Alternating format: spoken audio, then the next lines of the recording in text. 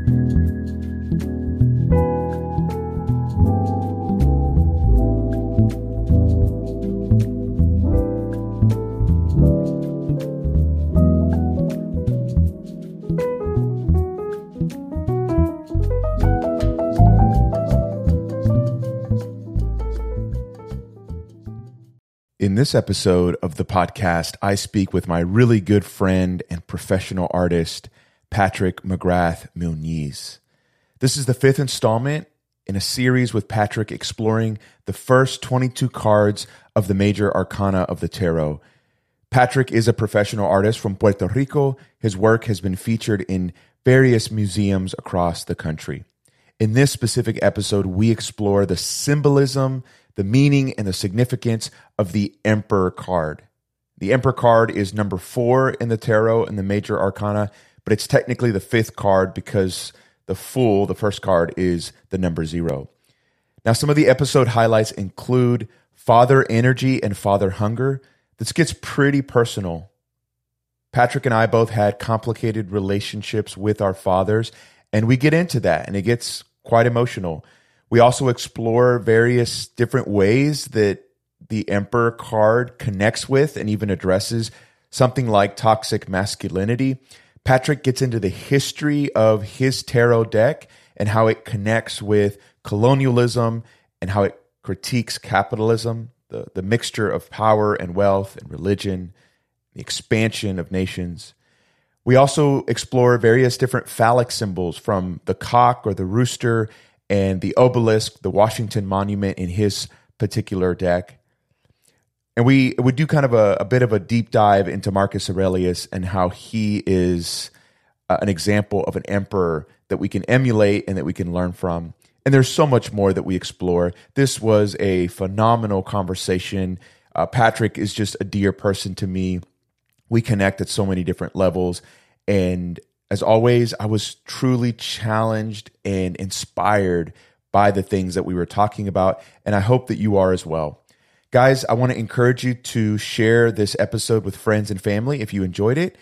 If you can, go to the Apple Podcast app if you listen to it there, and don't just leave me a rating, hopefully 5 stars, but spend just 5 minutes and write me a review. This is one of the ways that we can get this content out to more and more people. Thanks again for listening. And as always, I hope that you continue the conversation.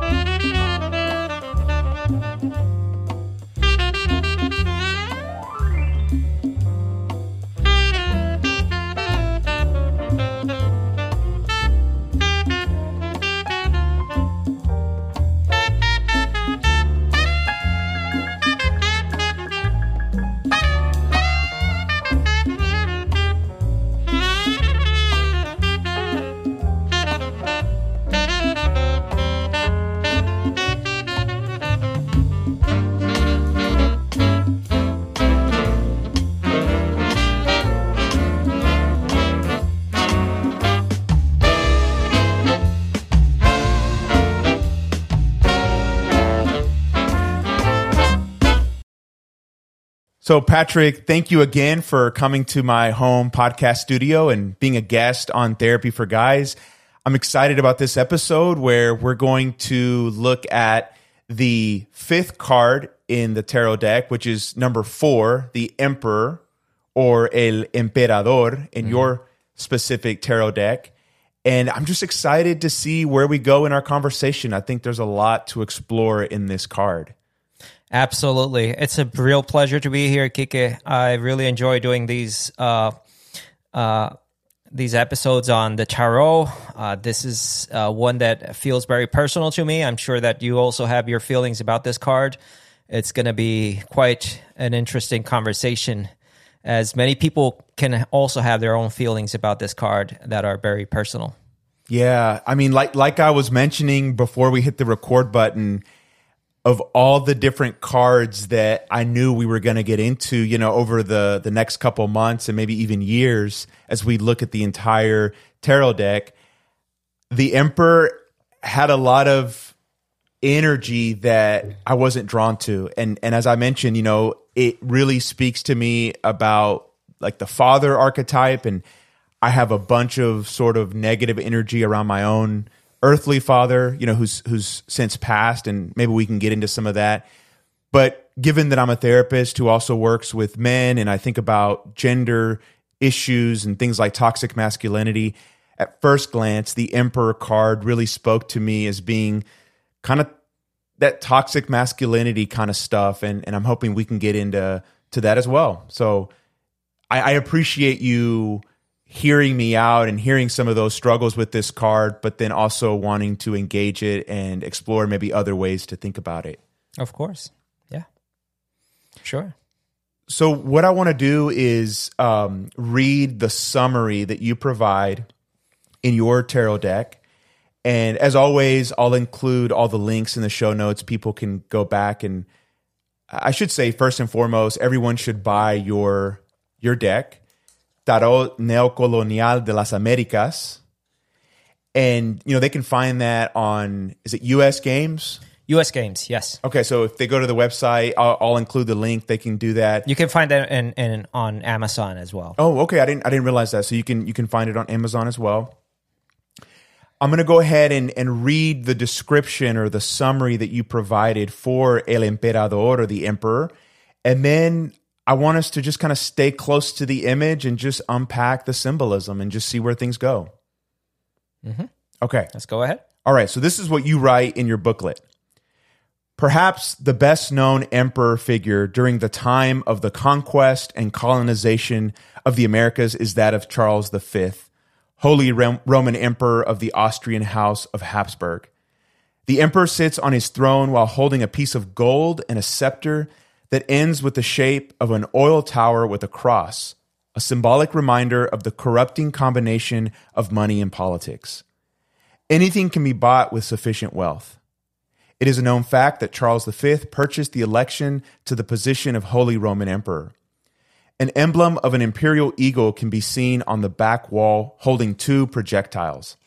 The emperor also drained the Spanish Empire of its riches with the funding of never-ending religious wars in Europe. To the left in the background, the Washington Monument serves as a phallic reminder of current and past empires. A rooster stands nearby, symbolizing the solar masculine principle. The emperor is a proud conqueror and a supreme ruler. In other words, he cares little of what others may think about him. When dealing with opinions of strangers, place yourself in the shoes of the emperor by trusting your own plan and ignoring negative criticism. That's not to say that we close ourselves arrogantly to constructive criticism. A wise ruler is accompanied by discerning advisors. While the empress was in a posture of giving out, the emperor is in a gesture of holding in. This card represents power, wealth, and authority. It is about stability, reason, experience, and protection. It would be advisable to stay close and listen to what he has to say. But this patriarchal ruler and high authority can also become an abusive despot and a merciless authoritarian, in which case you'll prefer to stay at a safe distance and keep a low profile. Thanks. Oh, that's great. Yeah, short but to the point. Short but to the point, and I think packed with a lot of symbolism.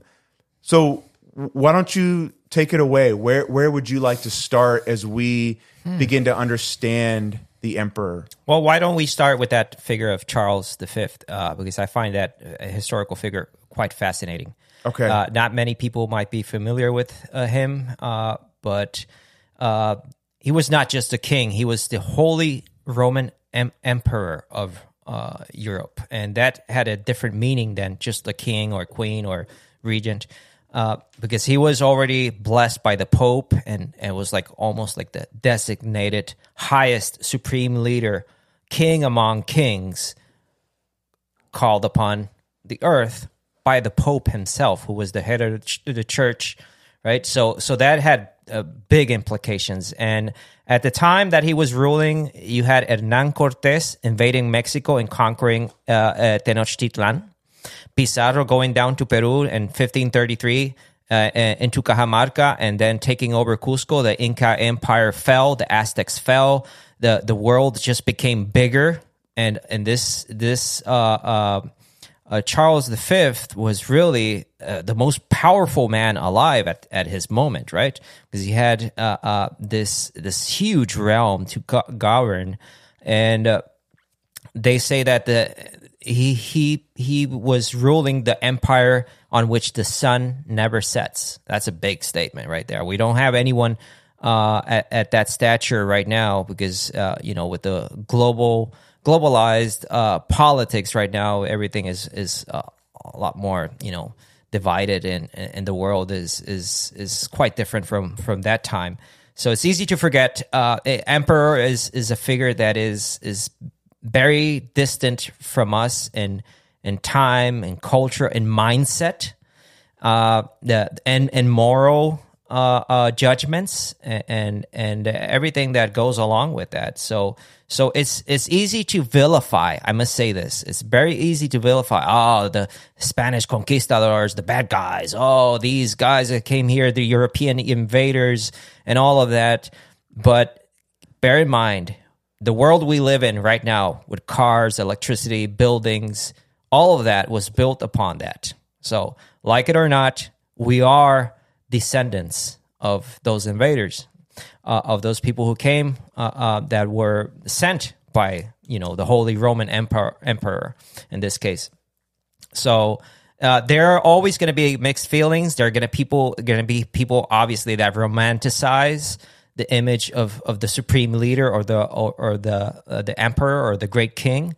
There are going to be people who see him as the pure personification of evil. That's quite natural in history. You're going to have people who are on top and people who are on the bottom. And so this is all about hierarchy. The card of the emperor is all about hierarchy, social hierarchy, civilization, empire, the colonized and the colonizer. Yeah, man, I just love that background. I love that is the history that informs the figure that you chose to represent, the emperor. I'm wondering if you can speak a little bit about these two other cards that if anyone's watching on YouTube, they have these three cards in front of them. I guess in the way that they're going to see it on the video, right? On the left, you have, is that the Marseille? That's the Emperor from the Marseille, one of the oldest decks. I should say that the Emperor is one of the oldest tarot cards, surviving cards from the early 1400s. So wow. There are some tarot decks that have been found that are missing cards, but we still have Emperor cards dating back to the early 1400s. And the Marseille is from the 18th century, 1700s. And that is the first card you see there, followed by the Rider-Waite, which is perhaps the best known tarot deck right now. It came out in the early 1900s, and those two images are somewhat different. And then you have the third version, which is mine. And it's interesting to have this conversation and compare as many decks as you can and see the differences and see what the pattern is. Yeah. So I know one of the things we've done in the past is just sort of focus on your card and just kind of unpack the symbolism. But before we jump to that, is there any other background information that you feel like you need to share about the emperor that's going to help kind of set up this discussion? Yes, absolutely. We have to keep in mind this is the most powerful monarch on the deck. There's no higher worldly or earthly or secular power than his. He is followed by the Pope, but the Pope has more of a religious rule.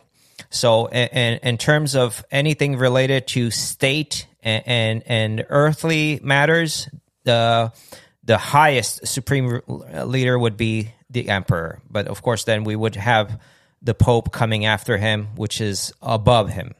And this all started really with Charlemagne back in 800 AD. And he was the first Holy Roman Emperor. And this was a designation that came really from the Pope. And it was a way to try to unify all these divided provinces and lands and feudal states and bring them together under the church. And they wanted to have a ruler that would stand in for the Pope. And that's the historical context for this card. It's really easy to forget this. And it's also easy to forget that emperor comes from the word imperator. And of course, we have the Roman emperors who were the most famous emperors in history. We have good emperors as we have bad emperors. But of course, they get the bad rap because the Roman Empire, Christ crucified. And you see so much of the media and Hollywood. It's always been a bad portrayal of these historical figures, and we have to always keep in mind that the sound is different, right? Maybe it was off. Yeah, all this time. My bad. I forgot to plug in your headphones, so now you should be able to hear everything. Okay, but did you hear me before this? Oh yeah, like perfect. Everything was good. Everything was good. You just couldn't hear it, so my apologies. Not a problem. Not a problem. So let's just remember that as every card previous to the emperor, and we always say this, there's always negative aspects and positive aspects. The emperor, usually from a Jungian perspective, is seen as the father figure. The previous card was the Empress. She's seen as the mother figure. So obviously, any type of relationship you had personally, at a personal level, you had with your parents, you're going to project them into these cards. Let's take that out of the way. Just set the stage here, because it's really important to keep that in mind, and keep in mind your own biases, because it's easy to get carried away by those biases. Oh, absolutely. And history is not governed by biases. It doesn't matter how you feel about slavery. It doesn't matter how you feel about empires. It just is. So we also have to keep a neutral stance whenever we encounter these cards, and try to keep an open mind. Yeah, Patrick, I love that. And can I say this too as a compliment? And I'm proud of the episodes we've done on the tarot for a variety of reasons, but when I do my own research and just listen to other podcasts on the tarot, they can so quickly become so new agey and spiritual and up in the clouds that it doesn't feel like they're connected to anything historical, anything on the ground. And I just love that we try to balance that. You do all this phenomenal research, and I know you've worked on this for years. You know so much of the historical background. I just think that's a really important context. The tarot is not just a new age kind of spiritual thing, but it's tethered to historical things. And I think it's very earthy and very practical. It's also tethered to our language. Let's take the word emperor, because this I find fascinating. Whenever you encounter a word, there's a subconscious energy to it that goes through the waves, and you get because let's bear in mind, and I love the original Latin word, imperator. It's very imposing. Imperator. You get the kind of English lame word, emperor. Yeah. It's not the same. Imperator seems a lot more imposing. I'm imposing here. I'm the one. I'm the ruler. I'm the one who judges. I'm the one who decides I'm the one who writes the law. puts everything into stone, and I decide who is condemned, who is worthy of my realm. So keep that in mind, that language has a lot to do with this. So tarot might be seen, like you say, as by many as just new age mumbo jumbo, but there's a lot of deep significance in our culture, and it's just ingrained in our psyche, in our collective psyche. Yeah. Okay. No, well said. Now, just because you kind of threw out sort of the Jungian lens briefly, you mentioned that the emperor is connected to like father energy, the father archetype. And at the beginning of this episode, I sort of confessed that, I have my own conflicted thoughts and feelings about, my own father and just the father archetype in general. I wonder if we could kind of just go there for a little bit. You said Sure. You are open to maybe even talking about your own relationship to, Sure. And I'm going to say father, right? And I do mean your biological father, yes. But I also mean the father archetype, yes. Which I know now you're a father as well. Absolutely. Oh, yes. And I don't mind at all opening up about these personal issues. And something that I was made aware of, and this has been just a personal reflection of mine that I want to share, is that when I was living in the island, of course, my parents were divorced. I grew up with my mom and with my aunts. It was mostly... and this is Puerto Rico. In Puerto Rico, yes. In Puerto Rico. And most of the family members were really female, right? So you looked up at my, like, let's say I looked up at my aunt, who is a retired nun, Titi Sister, and I was surrounded by that energy, right? It's a quite different energy than, let's say, uncles or father figures. I had an absent father. I did not know anything about him until I came to the United States back in 2004, and I met him in person. It was quite an uneasy and awkward experience.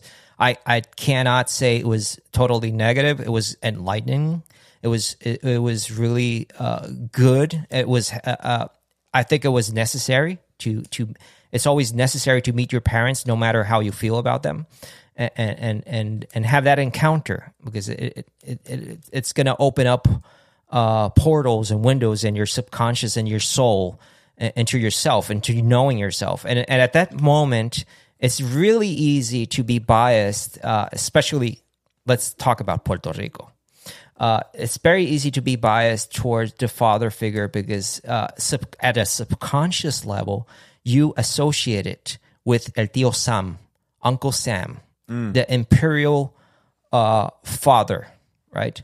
A figure. You're saying, like in the Puerto Rican in the Puerto Rican consciousness, in that context, Puerto Rico is seen as a mother, and the United States is seen as a father. And this is at a subconscious level, and it goes and it permeates culture, arts, politics, and everything, right?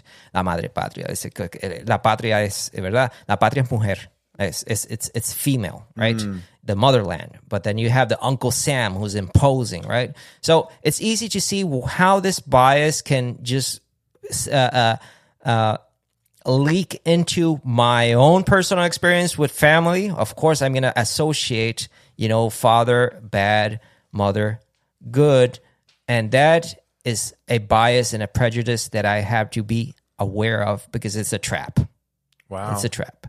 And because things are not black and white, they're not. Human beings are complex. They're complex. They have flaws, but they have virtues. Once I became a father myself, I started to view the archetype of father quite differently. Like, you can be something else. You don't have to be absent. You can be present. You can be someone who is caring, nurturing, almost like a mother figure. And I don't see anything wrong with that. Fathers that are like that, and there are plenty of examples I can think of, including uncles, that were perfect examples of what a father could be, and you have to be mindful of that and beware of not falling into that trap of projecting negative stereotypes into your own, relatives or family relationships. Yeah, wow. It affects your politics as well. It affects, because once you're set into that mindset, then it's easy to say, oh yeah, the imperialist, fuera imperialismo Yankee, go out, Yankee, go home, right? But I have Yankee blood. I'm Irish, half Irish American. So if I say out with that, your father was American? Yeah, my father is American and my mother is Puerto Rican. So I cannot identify fully with one or the other because I'm both. I have to embrace the duality. I have to be at peace with it and recognize that the contributions and the good things about their own cultures and what they brought together into the mix. And that's what I am, right? I'm a child of empire, but I'm a child of colony as well. So and you live with that and you accept the contradiction. Wow. I like that you call it a contradiction. I think that's important. Yeah. So in 2004, when you were in the States and you met your biological father, you said it was enlightening. What was there anything that was personally enlightening, or was it just enlightening in the ways that you just described? How one's sort of national identity can influence how they think about their earthly parents and vice versa. I became more aware of how I see myself. I could see some of the things that I got to know about him, I saw in myself. I was replicating some of the same attitudes, maybe not so positive, and I became more aware of it. Wait a minute, that's me. I'm behaving in a very similar way, and I don't approve of that. And other things, I would say, yeah, I can see that makes sense, where he's coming from and his way of thinking. I try to now that so many years have passed, right? It's almost like 20 years from that moment. I can see it from a distance and appreciate the moment and the experience and learn from it. But at the moment, I was like, no, this is not working at the moment. But you have to grow up from that and really see things from a distance. Yeah, no, absolutely. So in terms of my own story, my dad passed, over 5 years now. One thing that I just thought about, which is interesting, is he died around the time that we actually met for the first time. So that's Really? like an interesting connection. Yeah. Huh. And I don't want to go into all the details, but the ones that I do feel comfortable sharing is, it was a time in my life. I was sort of going through a midlife crisis of sorts. I was in my own in-depth sort of Jungian psychotherapy with a wonderful therapist, really wrestling with my psyche in some really deep ways. You and I started this great friendship, and we started talking about a lot of these symbols and a lot of these ideas.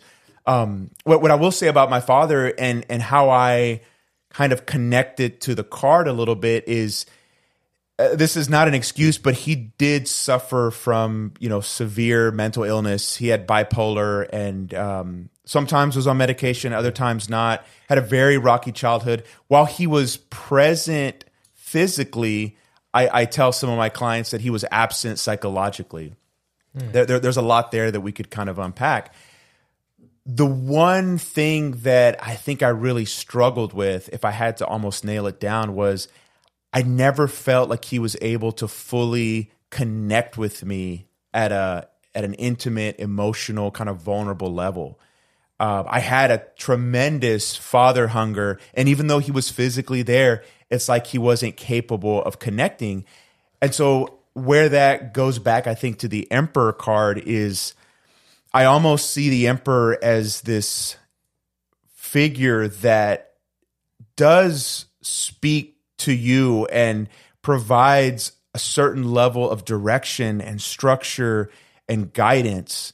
And that wasn't my experience with my father. So there's a disconnect for me there. Right. I felt like I would have benefited from having that, but I didn't. So that's a part of my own kind of personal journey that figures into how I see the card. But then you became a father, and how you see yourself as a father. How would you describe that? Father. I appreciate you saying that. It's interesting. I always told myself I would be a better father than my own father. And I think objectively I am. I'm far from perfect, but if there's something that I try to do pretty consistently is meet my children where they are and try not to give them advice or lecture them, although I can do that in moments of weakness. I try to just, be that presence, be that energy in their life that's deeply affirming of who they are, but also kind of challenging them to move forward in life, to progress, to grow, to develop as people. And so where my own biological father failed to be present and to offer that guidance, I think that's where I'm trying to come in and just do a better job. That absolutely, I see that, and in those terms, I would define the ideal father figure as this protective presence in a position of strength that is infusing his children with courage and with values, with structure, with character. I see that as the ideal father. But of course, we all have this ideal father figure in our mind, and we're often disappointed by our father figures, any example we see in society, and even ourselves. We feel like we fail sometimes as fathers. But I think it's always good to distinguish that those qualities and be aware of the potential of being a good father, a good imperator, right? Yeah. Someone who establishes the rules, the discipline, the guidance, and the way things are done. Because let's take, for example, the father figure, and this comes from Sally Nichols from Jung and the Tarot in her book. And that is such a great book. It's an excellent book. I would recommend that. And that's where we get that idea that the emperor is the father figure and the empress is the mother figure. We get that basically from reading Sally Nichols, because this is the Jungian perspective. Not every tarot reader or person who interprets the tarot is going to see the emperor as a father figure. But let's bear in mind, the Romans themselves saw the Roman emperor as the father of all people. That was the designation. That was one of his pronouns or his names, right? So it's always good to keep that in mind or when discussing this archetype, because it's something that is in a very, there's a big contrast between him and the empress, even though they're a couple. They're mother and father. They're complementary, but their energies are quite different, very opposite. Yeah, no, that's really good. One of the things that comes up for me too when I just let my psyche kind of run wild and associate different things around the father image is even my complicated relationship with something like Christianity, which in some ways portrays, at least in the New Testament, through the lips of Jesus, really the Jesus that's remembered, right? Because he never wrote anything. It's the different authors and later traditions sort of putting words in his mouth, but he would refer to kind of the God, the Lord, as Abba, right? Which was an Aramaic kind of way to talk about like one's daddy, right? In a very intimate kind of way. And I know Christianity portrays God as Father as a positive, but I never could see it that way given my own complicated relationship with my father. So, and then there's the whole notion of, in Greek, pater means father, and there's patriarchy. And this goes back to the whole like toxic masculinity energy that I get from the card. Yes. There's ways in which I look at the emperor and I'm like, man, I hate this motherfucker. But be careful with that. I get you. I get what you're saying. But the patriarchy has had a very bad rap recently. And I understand why. I can see why. Most of the world is still ruled by the patriarchy. Oh, 100%. We are living perhaps in the first world, right? The United States, Europe, the Northern Hemisphere is changing. People are changing. The laws are changing. Government is changing. The laws are changing. There's more equality. Those are good things. But we also have to recognize that most of the world, for most of history, has lived under patriarchy.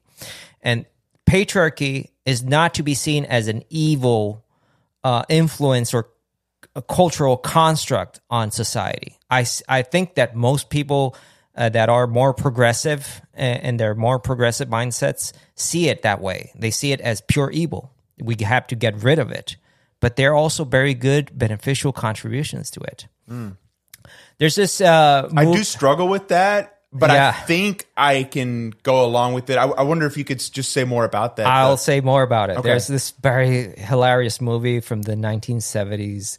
I don't know if you've seen it, The Life of Brian. No, I haven't. Monty Python, Life of Brian. It's a comedy, but it's a British comedy. It's just a classic.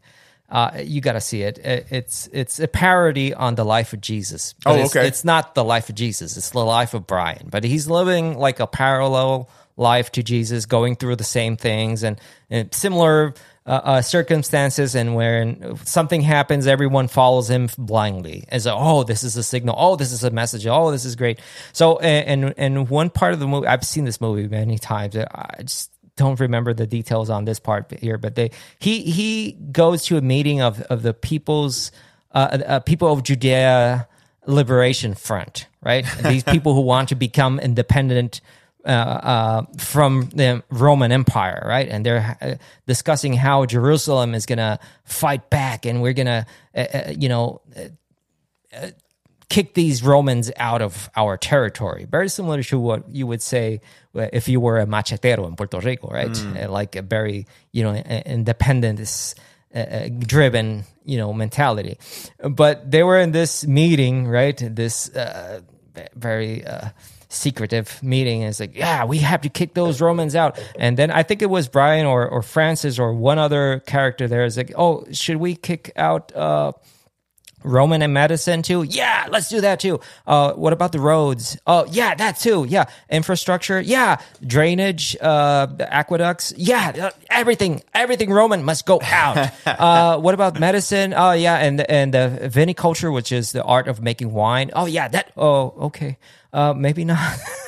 It's complicated. When you think about patriarchy, you think about empire. You have to think about also all the contributions that our civilization is built upon that. Mm-hmm.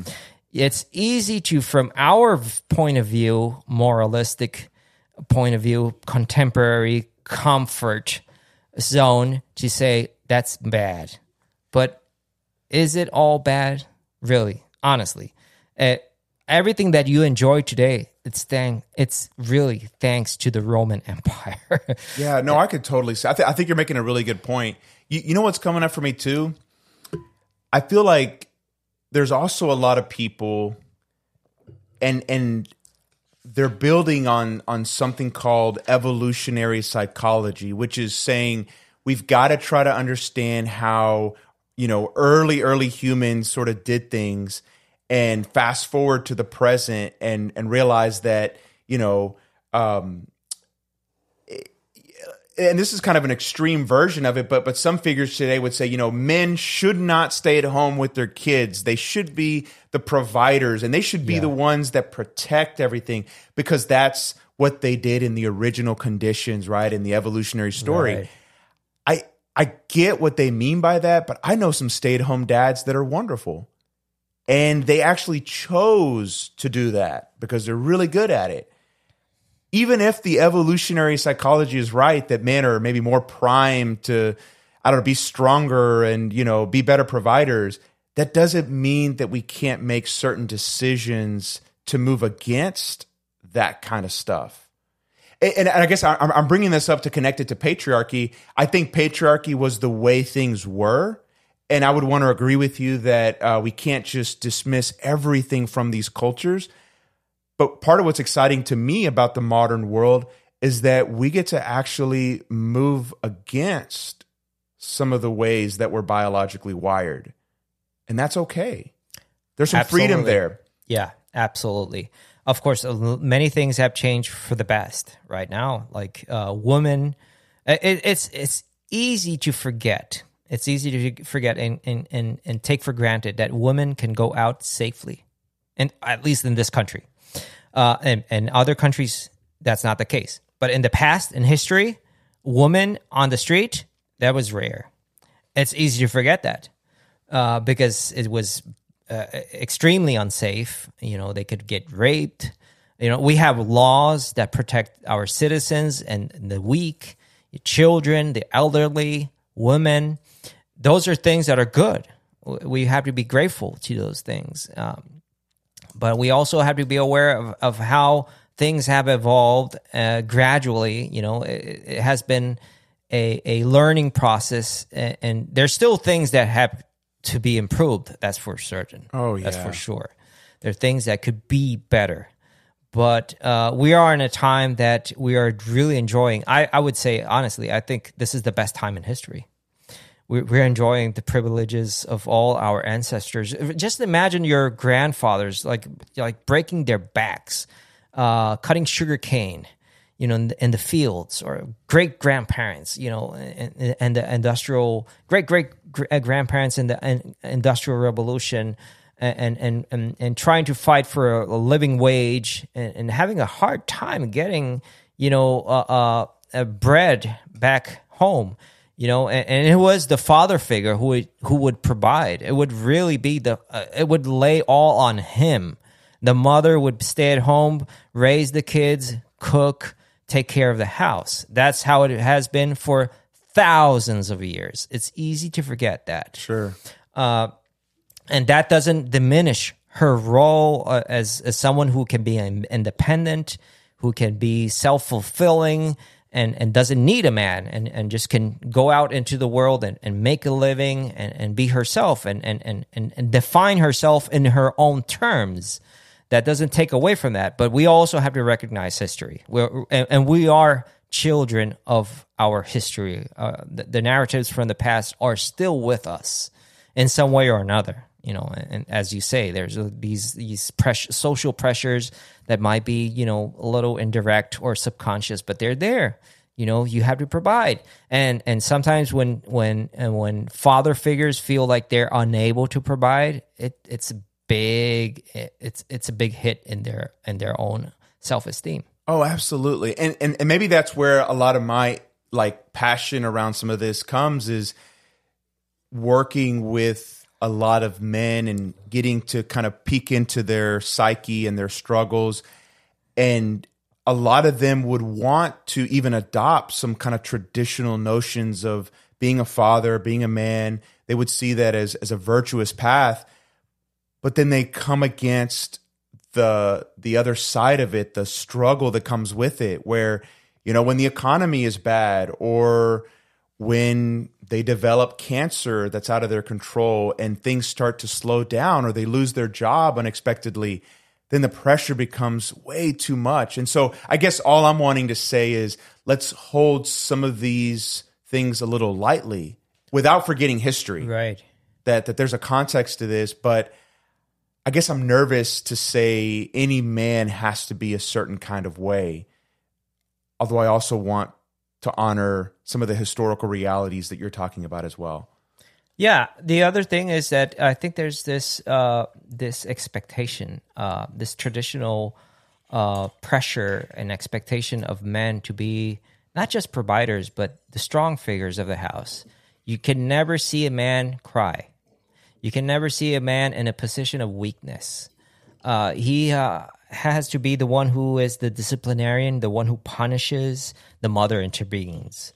He is traditionally the most remote, severe, and cold and distant, and is the one who knows what has to be done. If you, for some reason, don't match up to those descriptions, there's a problem. So that's a big issue. Then you feel today. less than. You feel less than. You feel emasculated. Yes. You feel like, you have been, you're a failure. And that's a big problem in our society. And I think for guys today, young guys, and even older guys who are father figures and are providing, it's not easy. It's not easy because you have that cultural conditioning that comes from centuries and centuries and thousands of years on your back. Yeah. And it's pushing you down. It's like, You have to be strong. You cannot show emotion. You have to be an example of strength. Yes. Yes, and that is an incredible pressure. And most people don't talk about these things because right now we're living in a moment that, it's all like, and not that there's anything wrong with that. I applaud that. I support it 100%. The feminist values, supporting women, LGBTQ rights, and all that, that's good. The people who have been marginalized, the people of color, it's all good. But we also cannot forget, if we're going to be all inclusive, we're going to really embrace the banner of inclusivity, we also have to embrace men. Oh yeah, for sure. 100%. See, and this is where I really like the tarot is, as I've really learned from you, it's a whole pantheon of different energies. And the Emperor is one really important archetype, one really important energy constellation that I think applies to men and to women. In other words, I think women as much as men could benefit from wrestling with what the Emperor is telling them. And so I guess I want individuals to move away from a rigidity around gender and what you have to be if you were, assigned, a certain gender at birth. If you really want to embrace that, that's your choice. But what the tarot says to me is, the whole tarot deck says to me is, regardless of who you are, all of these energies are pulsating in and through you, and you're a lot more multifaceted and complex than you might think. Absolutely. Right? Men need to wrestle with the Empress card as much as they do with the Emperor card. And vice versa. Correct. Yes. I'll take, for example, I'm an artist, and this is something I really want to talk about. Yes. And this would affect any person, no matter their gender. You all carry an emperor and an empress within you. At the time that you're creating art, you're making music, poetry, you're writing a song, or you're painting a picture, doing a sculpture, there's a muse. There's a reason why the muse is female. It's the Empress. It's the nurturing, creative part. It's all dance, poetry. It's all free, liberated. There's no judgment. There's no criticism. It just is. It's just one with nature. It's harmonious. It's nurturing. You have to give her space, her time, and that's the first part. When you create a work of art, in my experience, I have to let her go. Let her be present at the moment without judging her, without having any sense of any moralizing role and trying to like you can't control her. You cannot. You have to let her be.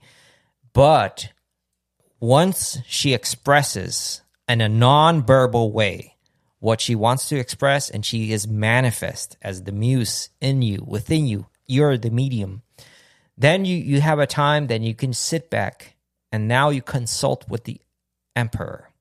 The Emperor is the editor, is the guy who says, I don't think so. I think this, and that. I think you could do better than that. So He's the harsh judge, like in America's Got Talent. Oh gosh, he's the guy who's going to tell you. Who was it? Is it Simon? Simon. Oh no, he's always going to tell you, babe, no. So you need that. You need a balance. Yes, you do. You need both. Yes. You need both. You cannot go all the way with the muse because you might be making a fool of yourself. You also need to listen to the Emperor, who is the judgmental, critical mindset. He is the logos. He's the word, the verb. How you pass through, how you make this viable, how do you explain yourself? How do you defend your art? And that's why you write a thesis when you do an MFA. You have to explain, you have to defend your points, you have to be... There must be a purpose for everything. There must be a rational mindset. And that's where the emperor comes. After all, the first word, the first letter of the alphabet is alpha. And when you think of alpha, you think of alpha male. It's an alpha male. It's alpha. It's like, imperator. It's like, That's really important. That part you cannot disregard. That's all, regardless if you're a woman artist or man artist or whatever you are. That part must be part of the whole. That must be a fundamental ingredient of your process of creating art. Man, Patrick, I am so thankful that you spoke to that. I couldn't agree more. And this is where the emperor really speaks to me. You know, at some level, I feel like I'm a pretty successful person. I have a really thriving private practice and I produce a lot of material. That's not because I'm just nilly-willy and just sort of guided by the spirit or just kind of going by the seat of my pants. If you talk to anybody that really knows me, I'm extremely disciplined and organized, and I sacrifice quite a bit. And I'm not saying that to put myself on a pedestal. It's a type of suffering, but I think it's necessary to move forward in life. And that's where the emperor speaks to me. That's where I fucking resonate with his, alpha, masculine, emperor type of energy in my life is I need to be disciplined in order to make something of my existence. And I feel like that's going to be a little controversial to some people because they're going to see that as too harsh or too disciplined. You got to be more open. You got to be more flexible. And there is a place for that. And the emperor speaks to that in me. But the emperor, I think, is necessary to have some type of project in your life, to have some type of vocation. It's not all fun and games, Absolutely. It's hard work. And the emperor reminds me of that. There's this, I agree completely. If you've read Joseph Campbell, there's this hero's journey. It starts with the ordinary world, the call to adventure. It's this archetypal journey that every hero in world mythologies embarks in. And there comes to a point, I think it's like the fourth or fifth stage, that is the meeting with the mentor and crossing the threshold.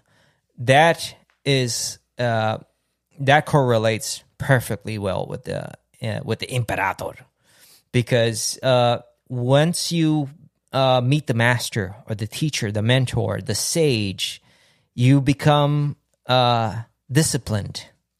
You learn that you don't know it all. That's a problem I have with Hollywood today. With all these Mary Sue characters that know it all, that you see this Rey character from Star Wars and all these other characters that they know it all. They don't need a teacher. That's a problem. Because that's fucking crazy. You do need a teacher. Yes, you do. Especially when you're very young. Yes. And it doesn't matter your gender. And doesn't matter the gender of the mentor. It doesn't matter. It doesn't matter. You need a mentor. You need someone to tell you that's wrong. This is the way you do it. Even though you might not agree with it and you might break the rules later on, you have to learn. You have to be, you have to appreciate that, perhaps for your appreciation, stiff, stoic, repressive, barren, and cold feeling of the mentor. But he's going to guide you to a better understanding of yourself and how to control your emotions, your feelings, and how to keep you in check.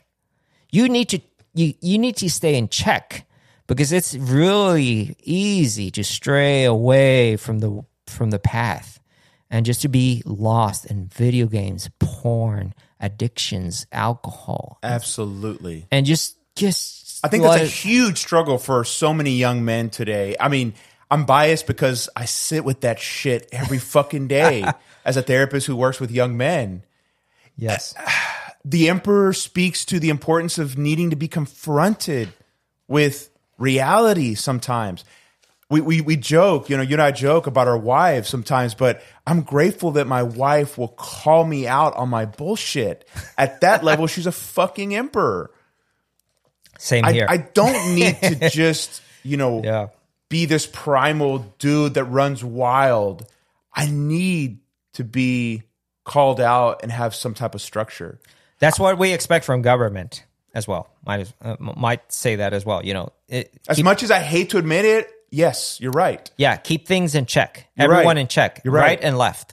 Men and women, they need to be put in check. That's why I think it was Sally Nichols as well. I love how she writes about this. That the emperor is very similar to the superego, who is moralizing, criticizing anything in society that might be a little off, going on to the id, right, into the pleasure zone, the desires, and just like the easy thing, right? Like, I like that. No, hey, wait.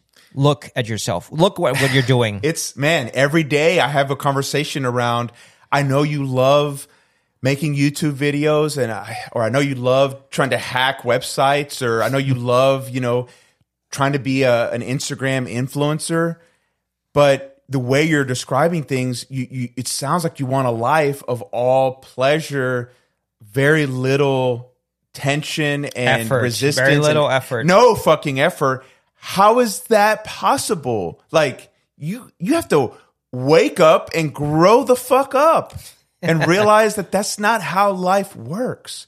And I'm not trying to be uber masculine or too harsh. I'm trying to be realistic, and that's where the emperor speaks to us. Yes. Now, at the same time, if we just reduce everything to the emperor, I think that's a mistake as well. Yes. That's where the tarot comes in. It's 22 cards Yes. that speak to us, not just one. But this one is extremely important. Man, you got me all fired up, Patrick. It's your fault. It's a balancing act. Oh yeah, this is. Oh, no, I knew this episode was going to be good. Yeah, a lot of emotion, especially because we have a lot in common. Yes. I mean, being half Puerto Rican, half American, having absent father figures, and this card speaks to us in a very personal level. And it's one of those things where I'm telling you, there's a part of me that really hates it, and I see the damage that people that just try to be the emperor, what that does to their life. But I would argue, if I'm honest, and I need to say this, that without having emperor energy in your life, it creates tremendous destruction, maybe more. It's chaos. It's fucking chaos. Yes, you need organization. You need to be. You need to self-examine yourself. You need some science, some structure. You need to self-reflect. Take the best limits, for me, boundaries. You need that. I can think of the best example of an emperor figure would be the figure of Marcus Aurelius. Somebody that I really admire. It's someone that I admire as well, and I would recommend anyone listening to this to read his meditations. Agreed. Because he was at every moment in his life, he was always reflecting on his flaws and like, I could do better. I'm an emperor. This is difficult, but I could do better. And it's a self-reflection that speaks to all of us as human beings. We don't have to be emperor figures, but it's just human. It's basic. And it's stuff that we really can benefit from, that self-disciplinarian way of thinking. I was just thinking about him this morning because I had a client that was talking about just the excessiveness and maybe even the narcissism of someone like Donald Trump or other modern leaders. And I was just thinking in my mind as they were talking, whatever you say about Marcus Aurelius, and he had his flaws, and there's aspects of his philosophy that I don't agree with. Okay, all that aside, I'm really impressed that at the time, the most powerful motherfucker on the planet was writing in his diaries that he needed to try to control himself. He needed to watch his temper. Like, he wasn't perfect, but he was trying to be a little bit better every day. And I imagine if we were to somehow discover the private journals of someone like Donald Trump or Elon Musk or whoever, I doubt that they're going to be curbing their desires and their, impulse toward expansion and just domination. I think they're going to be exploring how to do more of that. I appreciate that someone like Marcus was at least trying to engage that emperor energy on himself, to provide limits to himself, even though he had the power to do whatever the hell he wanted. That to me is powerful. I think that what you just mentioned is really important for people to understand, is to recognize the potential for ill and potential for great goodness. You have examples of Roman emperors like Caligula, Nero, Commodus. Yes. I mean, I know many people might not agree, but Trump, you can go to the extremes. Right. And to the dark side really easily, but you can also strive to be like the good emperors, like Hadrian, like Trajan, like Marcus Aurelius, like Octavian, like Julius Caesar. Now, with that said, I must add this point. Please. Julius Caesar, a fascinating historical figure, the first Roman emperor. We should talk about him because he had this, this is attributed to him, this famous Latin maxim and quote, divide et impera. So it means divide and conquer. When he was a general, Roman general in Gaul, what is now modern-day France, he had this very Machiavellian strategy and very conniving way of thinking of dividing tribes in order to control them. The same was implemented by Hernán Cortés under Charles V in Mexico. He would put tribes one against the other in order to control the realm and be able to overtake the Aztecs because they were vastly outnumbered. The same with Julius Caesar. What kind of mind thinks of all these things that is so cunning, witty, and so almost evil? Planning ahead of time. It's easy to vilify and condemn that behavior, but there's also something to be learned about it. Plan ahead of time. Don't let people, in Spanish, que te cojan de pendejo. Translate that for us. That's great. Don't let people take you as a sucker. You don't want people to see you as a sucker. But pendejo sounds so much better. Yes, it sounds so much better. But that's part of the intrinsic value of the emperor that teaches you how you have to give yourself some respect.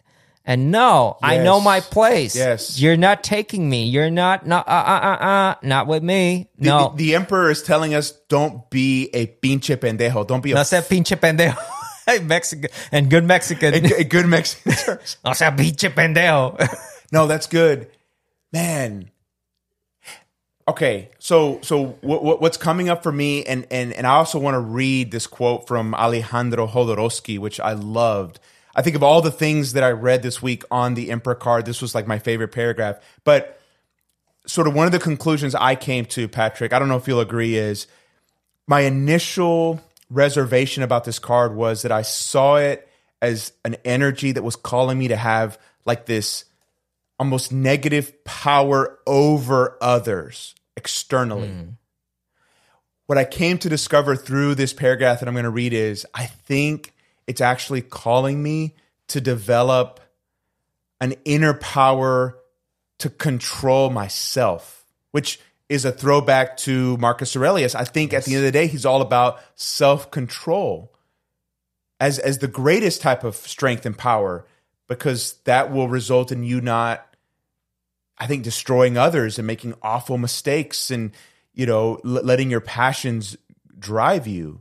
And so I want to read this paragraph and just see what you think, okay? Is that okay with you? Yeah, sure. Okay, so Jodorowsky, who, I wonder, could you speak to him? I know I found out about him through you, right? Is he from Argentina? Chile. He's from Chile. Okay, so he's a Chilean. He lives in France. And he lives in France. I know he's a filmmaker. He reads tarot. Kind of a mystic, maybe? He's a mystic. Okay. Philosopher. And he has this great book. I think it's called The Way of the Tarot. You can actually, if you Google it, you can find it free as a PDF. That's what I did. But, so fuck you, capitalism. Okay, so he says, neither your intellectual reservations, nor your timidity, nor your identification with the victim role, nor your past sufferings, nor your poor self-image will prevent you from finding me, your emperor. If a toxic education or a system of destructive values has imprinted false laws inside of you, sweep them away. Establish your rules, your work system, your actions out of the laws I reveal to you.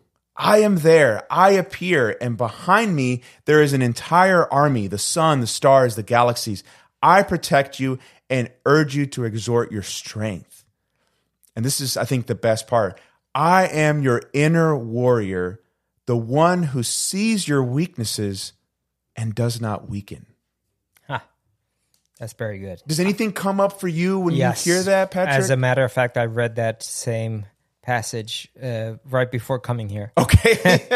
Yeah, we're on the same page, literally in the same page. I love that, man. Yeah, I think the key word here is strength, and knowing your inner strength, and that the emperor lives within you, no matter who you are, no matter what your gender is, what your cultural background is. You carry a pantheon of archetypes, and the emperor, the imperator, is within you. He's in you. He lives in you, and he's telling you what the right thing to do is. He's telling you, like, be strong, be brave. You can do this, and I'm with you, and I have a whole army behind me with you. Sure. So you have to bear that in mind whenever you confront a situation like public speaking. Any situation where you feel nervous or you feel like you're not in control, you are in control. So that's what the Emperor card tells us through the words of Jodorowsky. Yeah. Okay. So what I want to say is to anybody who's listening, who's just a young person. Okay. I don't want to just say young men, women, young people who are non-binary, trans, whatever. I know there's a cultural impulse to want to say, fuck the past, fuck the rules, forget about authority systems, kind of pave your own path. I actually deeply resonate with that and even encourage that. However, tap into the inner emperor.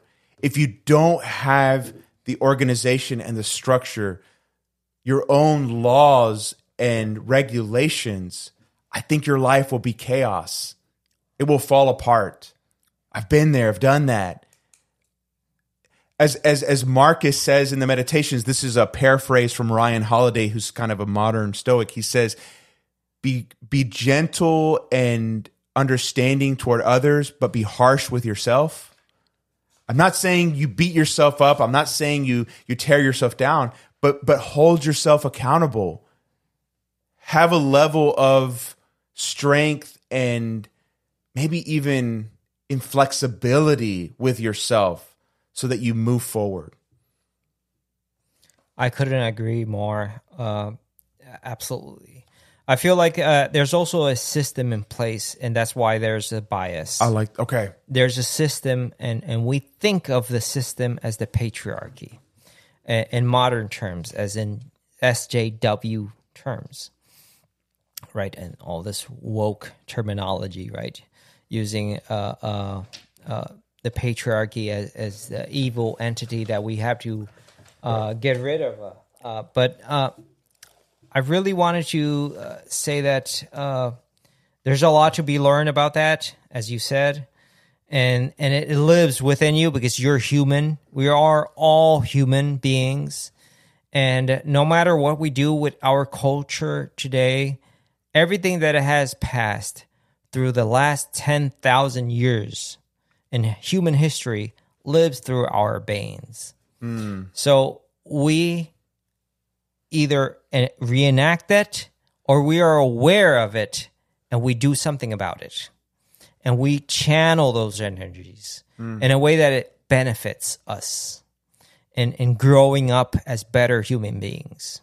So I think that's what the emperor, the patriarchal figure. Come on. Patriarchy.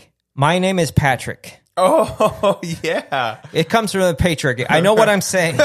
So listen to me. So this is something. Can I call you Mr. Patriarch? Mr. Patriarch? No, I don't know if we can go that far. Okay.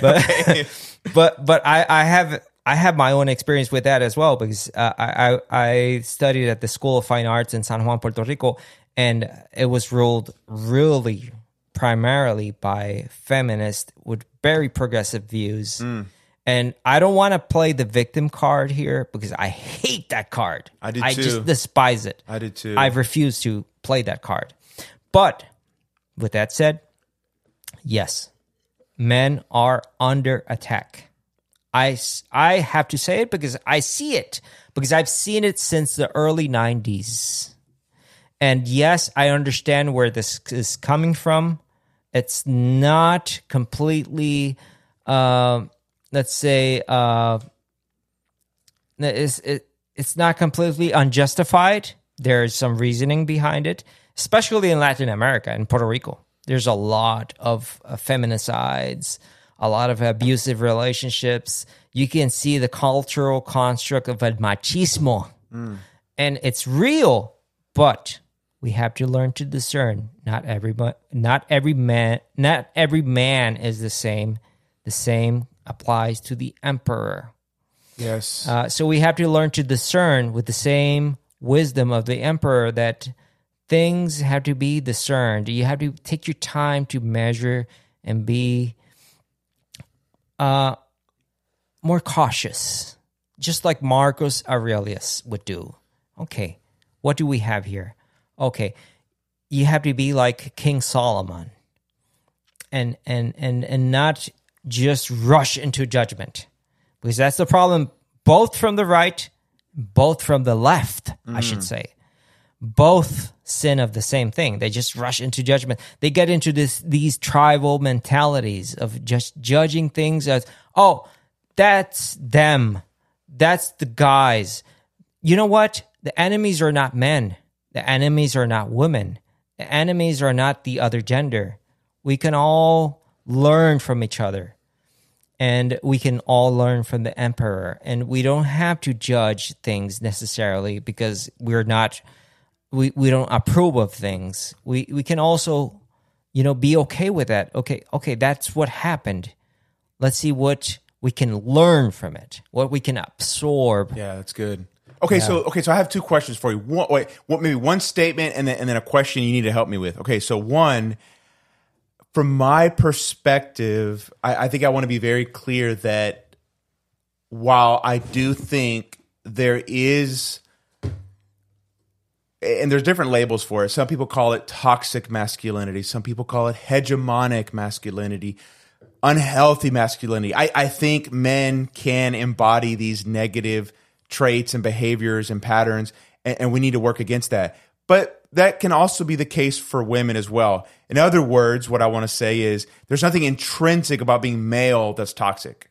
Exactly. We have to look at behaviors and patterns. That's what we're trying to address. I want to be clear about that. But here's the other thing. So I do have many teenage boys and young adult men who would say exactly what you said. Men are under attack today, and it's a real problem. I want to be vulnerable and say I can understand that argument philosophically or rationally, logically, but I have not emotionally experienced that. Why is that, I wonder? Am I just not accessing the right media sources? Is it somehow my white privilege? Like what has led, and I know you don't know the insides of my psyche, but what has led me not to really ever feel like I am under attack because I'm a male? It's white privilege. Okay. And I need to be open to that. I need to sit with that because I really have never felt attacked because of my gender. Okay. But I work with men that do every day, so I try to be understanding of it. I want to be honest about that. We have to be understanding of it. I understand them completely. I'm with you. I understand. I have experienced it. Okay. I've seen friends experience it. Not everyone has to experience it. I understand. There's this so-called thing, white privilege. I understand why people say it. I understand where they're coming from. I understand that. As I said, I can see, as being half Puerto Rican, half white American, I can experience both realities and I've seen both perspectives.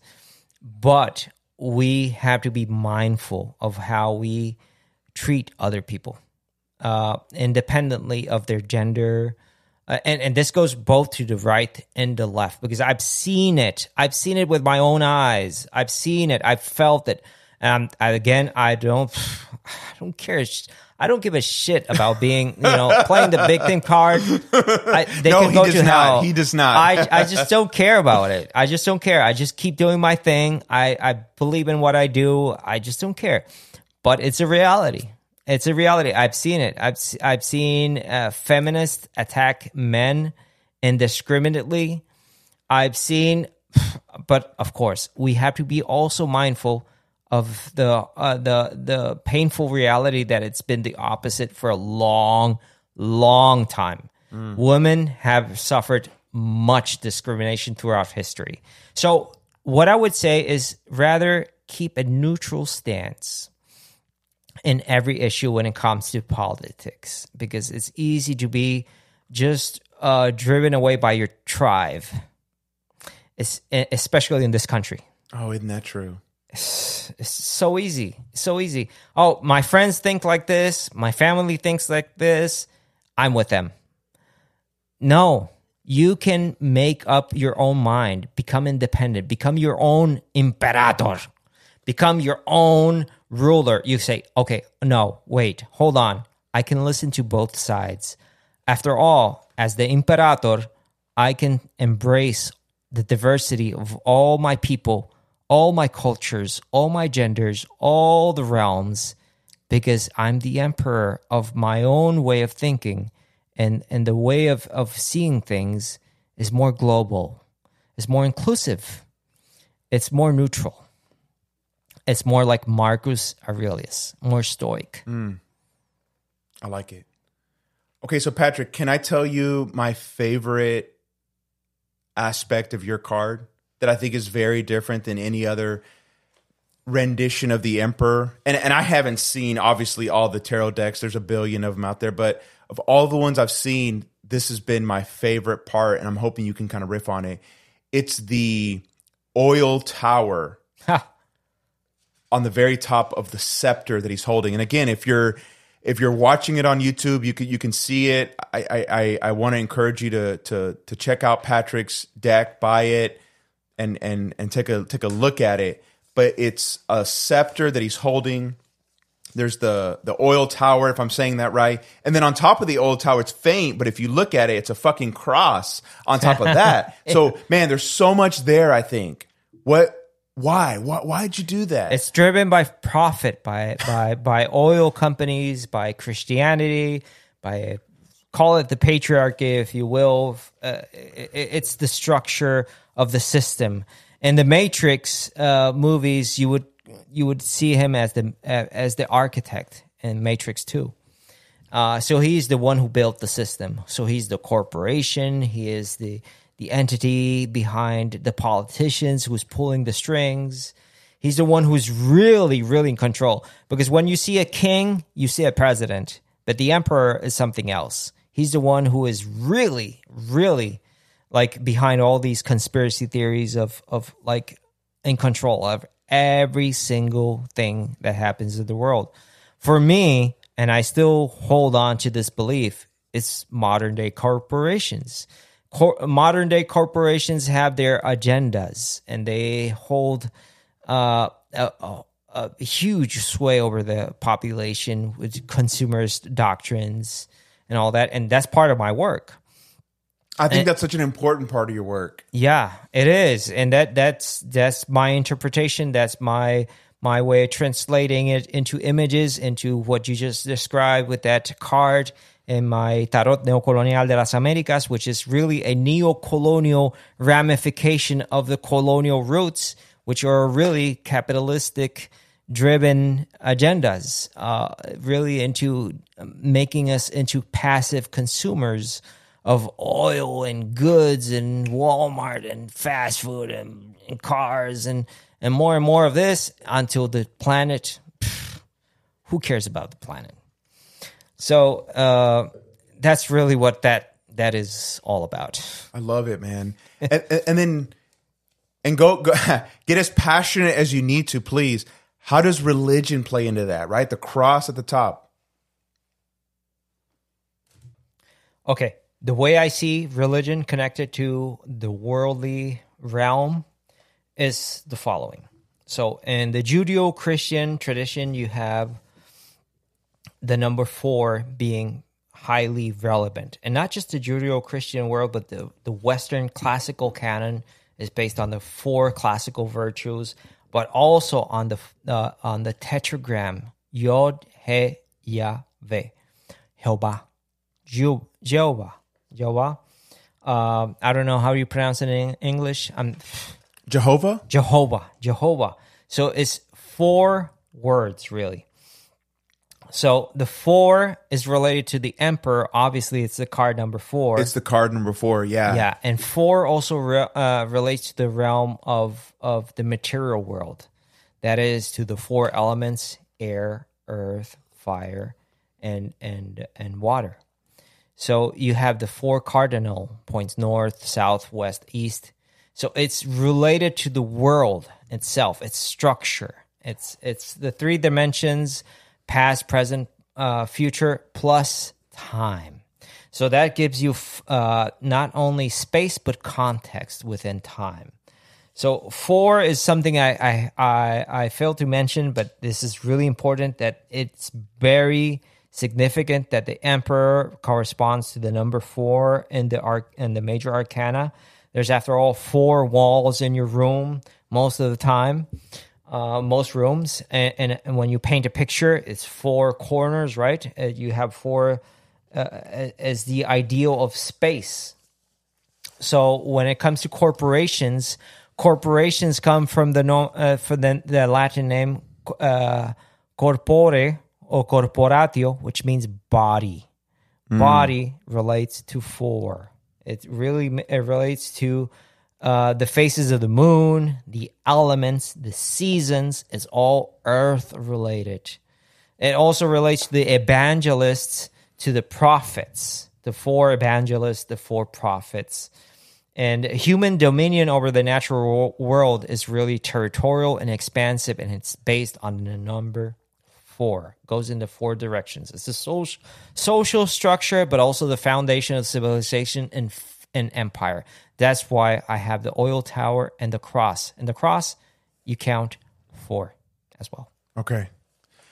Why the obelisk or the Washington Monument as this phallic symbol, and the cock, the rooster?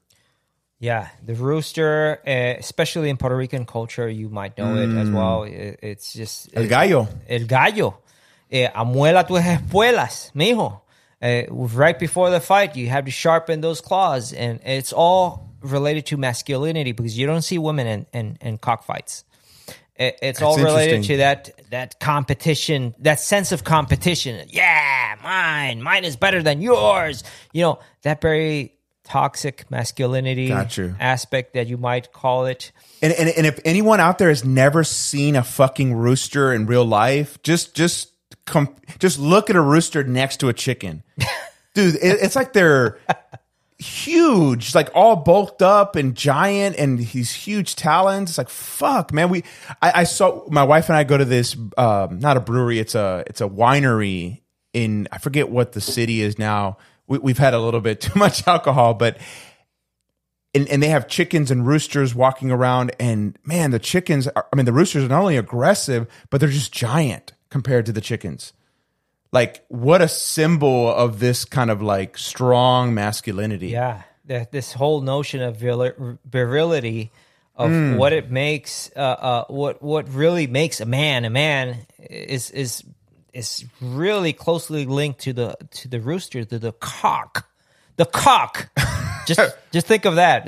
You can get mental imagery from that. Yeah. Go wherever you're going to go with that. Go wherever you want to go with that. But that is all linked. So never disregard all the subconscious connections and links you get from words and images, because they all mean something. And look at the fucking animal. Look at him. Like Kike said, look at him. See what you get, what sense you get. It's the imperator. He thinks he's the ruler. He thinks he's the macho man there. He's like the bull, el toro. In Spain, is the counterpart of the gallos in Puerto Rico. In Spain, they have the toreador. They have the toros, ¿verdad? Corrida de toros. They the have bull run. The bull run, right? And it's the same. It's the same narrative. It's this masculine experience with strength, with something that requires courage, something that requires really guts and balls to confront. Well, okay, so oh man, this is talk about getting us canceled. Holy shit! Yeah. Oh, I don't care. Okay, let me see if I can say this after some wine and some bourbon. I am the first person, right? And maybe in a way that makes you feel uncomfortable. I'm the first person to say we've got to rein in some of the toxic masculine energy in our culture and within us men. But here's the thing, at the same time, there is something biological, there is something cultural about masculine energy that you can't ask every man to get rid of. If you try, it's going to create this awful reaction, which you see, I think, in people like, Andrew Tate. Mm-hmm. And so I guess to bring it back to the emperor, it's, of course, we want to not highlight the destructive, toxic aspects of masculinity, but are there ways to still allow at least certain types of men to have that sort of cock energy and not make them feel like they're somehow dirty or bad for wanting to have that? It's just like you said, the major arcana from the tarot are 22 cards. There's a balance. There's a interplay. There's a dialogue. There's a conversation. There's a balance. There's a harmony going on through these. It's every card is important. That's what we have to understand from all of this conversation here. It's not that we're saying that this card is better than that other card, or this card is more virtuous than the other card. Every card has its pros and its cons, and we can all learn from every single card in the deck. Yes. So the masculine is no exception to that rule, right? Let's say, for example,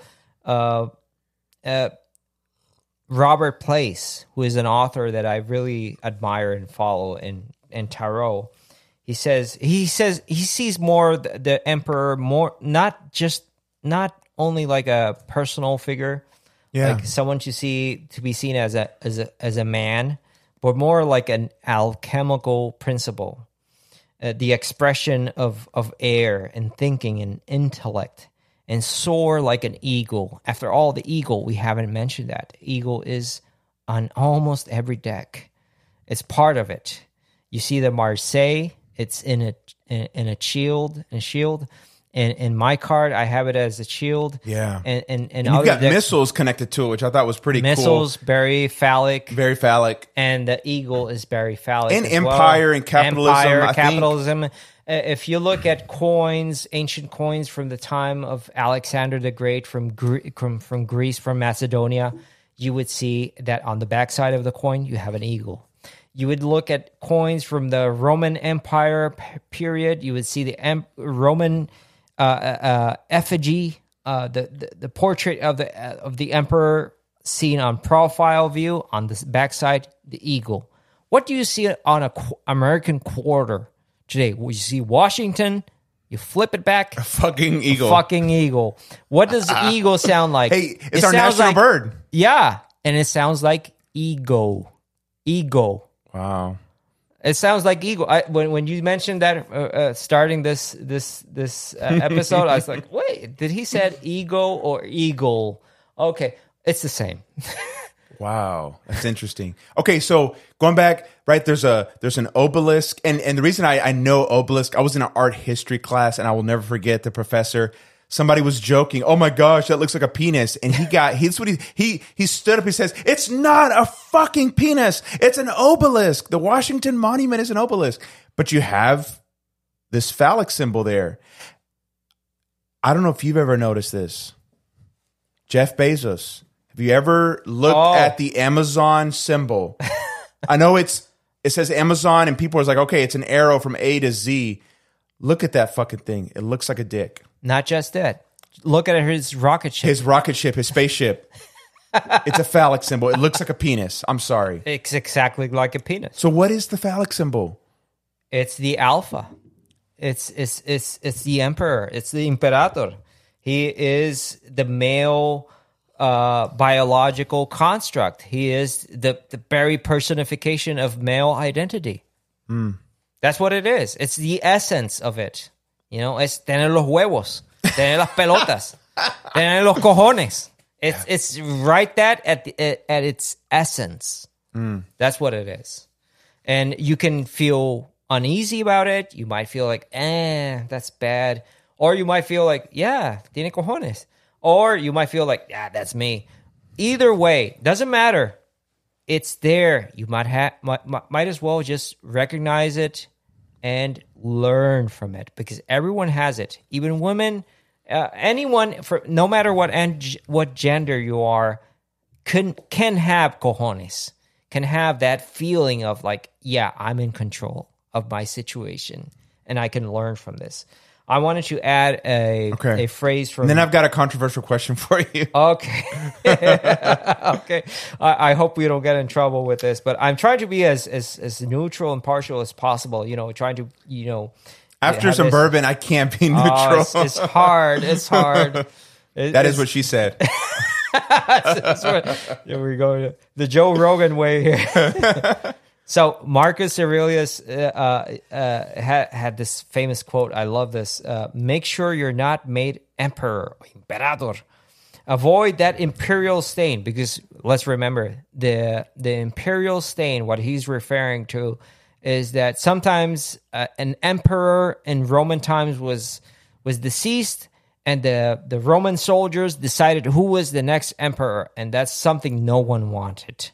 It's a lot of pressure on that role, and you could be killed easily, and then the next one would rise up. But let me add this too, and I forget the type of sea creature, fish that it was, but back then they would harvest these sea animals to actually create the dye that would stain the clothes the color purple. Yes. So he has that process in mind as well. That's right. Which is it's kind of an interesting background comment. Yes, it is. Absolutely.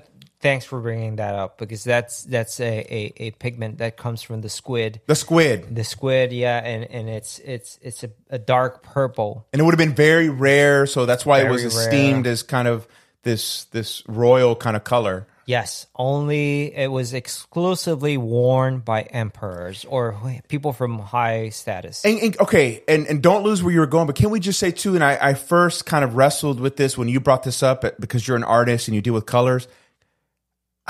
Stereotypically, I think now, right, purple would kind of be seen as a feminine color. Right? Just to show some of the cultural relativity of some of this gender stuff. I should mention, that's fascinating. Don't get me started with that, because if we start talking about the history of color, there was a which you know a lot about. Yeah, I know quite a bit, but not a whole lot. I'm not an expert, but I know that for quite some time in history of Western culture, red was male. Everyone who wore red is very manly, because you can see the portraits of the kings, monarchs, the dukes, the archdukes. They were wearing red capes or red banners or red something. There was always red. That denoted manlyhood. Now, if you wore white, that's more effeminate. That was different. It was a different time. So just to show you how our perception of color changes throughout history. But in Roman times, purple was really like, the supreme. Absolutely. Yeah. Okay, do you remember where you were going? Because I totally derailed you. You were talking about, you were quoting Marcus Aurelius. Yes. Yes. And he says, it can happen to you becoming an emperor because he was chosen to be an emperor. He was not the natural, choice to be an inheritor. He was not the son of the emperor at the time. He was the nephew. So keep yourself simple, good, pure, saintly, plain, a friend of justice, God-fearing, gracious, affectionate, and strong for your proper work. Marcus Aurelius. That I cannot imagine coming out of the mouth of someone like Andrew Tate or Donald Trump. I'm sorry. It's just not happening. I agree. There's some deep humility there. Yes. Yes. And he was, let's remember, Marcus Aurelius was a Roman Empire at the height of the Roman Empire. Who could have snapped his fingers and had someone fucking beheaded, right? Yes, anyone. He was the most powerful man in the world, and these are his words from his journal, which was private, by the way. It was published. Never intended to be published. He was self-examining himself and just very, very aware of all his flaws. Very humble, very... See, I think there's a connection to the emperor. I'm sorry to interrupt you, Patrick, that I always say with Marcus, you can't read the Meditations imagining him standing on a podium preaching to a crowd. He's actually exhorting himself. He's looking in the mirror and he's saying, get yourself together. Don't lose your cool. Care about your neighbors. Focus on the common good. I mean, all these things that he recognizes how frail and human and in some ways how fucked up he is. He's trying to just make incremental progress toward being a better human. I just do not see that from modern leaders. I see excessiveness and narcissism and pride and ego. Yes, absolutely. Just think of the nature of the number 4 when it comes to the emperor. Number 4 is balance, is stable, it's permanence, it's stability. If you stand on 4 corners of the earth, you're really having a hold on and listening to every perspective. It's the 4 directions. It gives you the full perspective of time and space, and that's what Marcus Aurelius really embraced and strived for, and we have to learn from that. Being able to keep your feet on the ground, be able to stand your ground, defend your territory, become like the imperator, but at the same time, listen and be cautious and listen to your advisors, which could be your friends. Your advisors could be your family. Your advisors can be anyone who comments on something you posted on Facebook. It's like, wait a minute, he might be right on that point. Be open. Because a good emperor listens. That's really good. Okay, here's the kind of controversial point or question that I want to make. Now, let me preface it with, you don't have to agree. It's okay. I would actually openly consider myself a feminist. That's not the only thing I am. My therapeutic modality or the framework that I use is something called relational cultural therapy or theory, which is basically a feminist approach to thinking about things like gender and social roles and things like that. So I want to be clear about that. At the same time, and I actually mentioned this to another podcast guest who's a trans man activist. He loved this, that my philosophy at some level is that I want to really enjoy my dick, but I do not want to be one. Can the emperor stand beside that statement? I think so. If it's a good emperor, yes. Okay. Absolutely. Okay. There's this stigma of being a bad emperor or being, the despot or the dictator or the authoritarian figure that is a real dick, a douchebag. not every power over everything. Yeah, you don't have to be that way. You know, this is just a way of experiencing the world. The emperor is giving you the tools, the diplomatic tools to deal with the world around you, the four corners of the world around you. You're capable of understanding their needs, but also giving yourself your place as, you know, what you are at the, you know, and this can go to the extremes of being over complacent with anyone's needs and you know and anyone who would be asking for favors and like be all the good, very good. You cannot be too good. You cannot be too rigid either. You have to keep a balance, a healthy balance. Yes, well said. And that's so hard. Yes, very hard. Yeah, it's really the embodiment of justice. And that's what the Neoplatonics would argue for. That the Neoplatonics would argue that the ideal emperor would be someone who would be just, would be fair, would be mindful of the needs of everyone, but also of justice. You know, keep everyone in check, starting with yourself. I love it, Patrick. Okay, so Thanks. I think I've gotten to the point where I feel pretty satisfied with analyzing the Emperor card, but I always want to make sure that my guests get a chance to say anything else that's on their mind, anything else that they're thinking about. Obviously, I can miss, you know, asking questions about a specific aspect of the symbolism of the card. Is there anything else that you would like to say that's important to you, my friend? There's one last thing that I would like to add to this conversation is that whenever you have a point of view, whatever point of view it is, let's say far right, far left, far or in the center, listen to because we're talking about four other perspectives. Damn, coming from good. Different directions. That's listen difficult, to them. but it's difficult. So important. Listen to them. Pinpoint your attention to each one of them, and in a rational human way, try to listen and put yourself in their shoes. It's like, yeah, there's a point. Yeah, there's a point.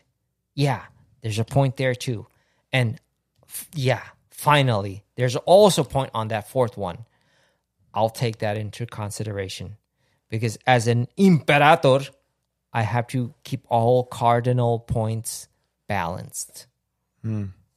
Wow, man. Okay. That's amazing. No, I love that. Well, I guess, would you mind just kind of ending by saying the line of the podcast, Therapy for Guys, by just saying the words, continue the conversation? Let's continue the conversation. The next one we're going to have is the Pope.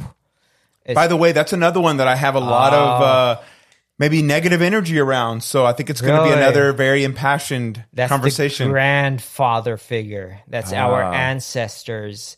See, for me, it's oppressive religion. So it's it's also religion. It's also religion. It's also tradition. Okay, it's anything that we carry on our backs that comes from the past that doesn't belong to our time. That we might feel like it's obsolete.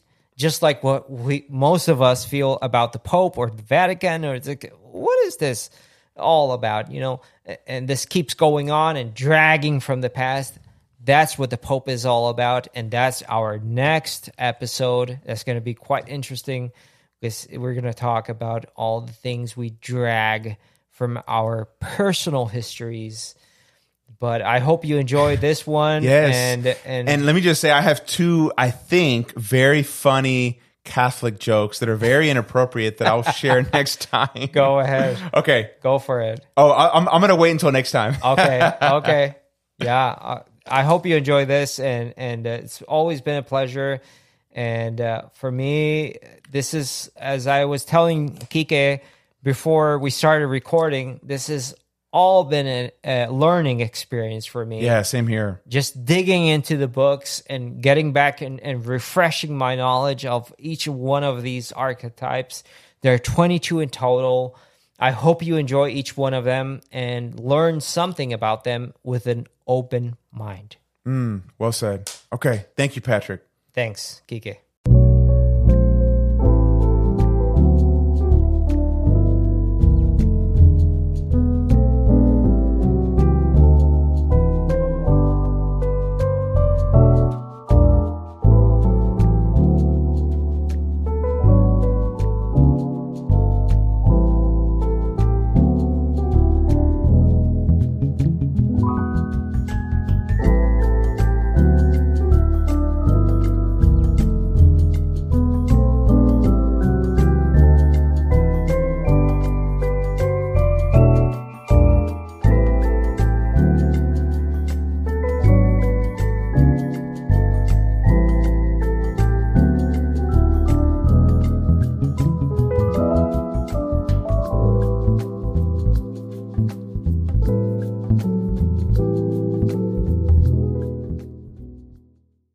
Thank you for listening to the podcast, guys. I'd love to connect with you, whether that means you sign up for therapy or you send me an email asking a question or maybe even explore what it would look like to get on the podcast. I'd love to hear from you. The best way to do that is to find me on my website at kikeautry.com. That's KUIQUEAUTREY.com. Or you can just Google me, and there you'll find my Instagram, Facebook, and Twitter accounts. You can also go to the website of the practice I work at, where I'm the Leeds men's counselor. That's katiecounselingformen.com. I hope that you guys are inspired by what we explored today, and as always, continue the conversation.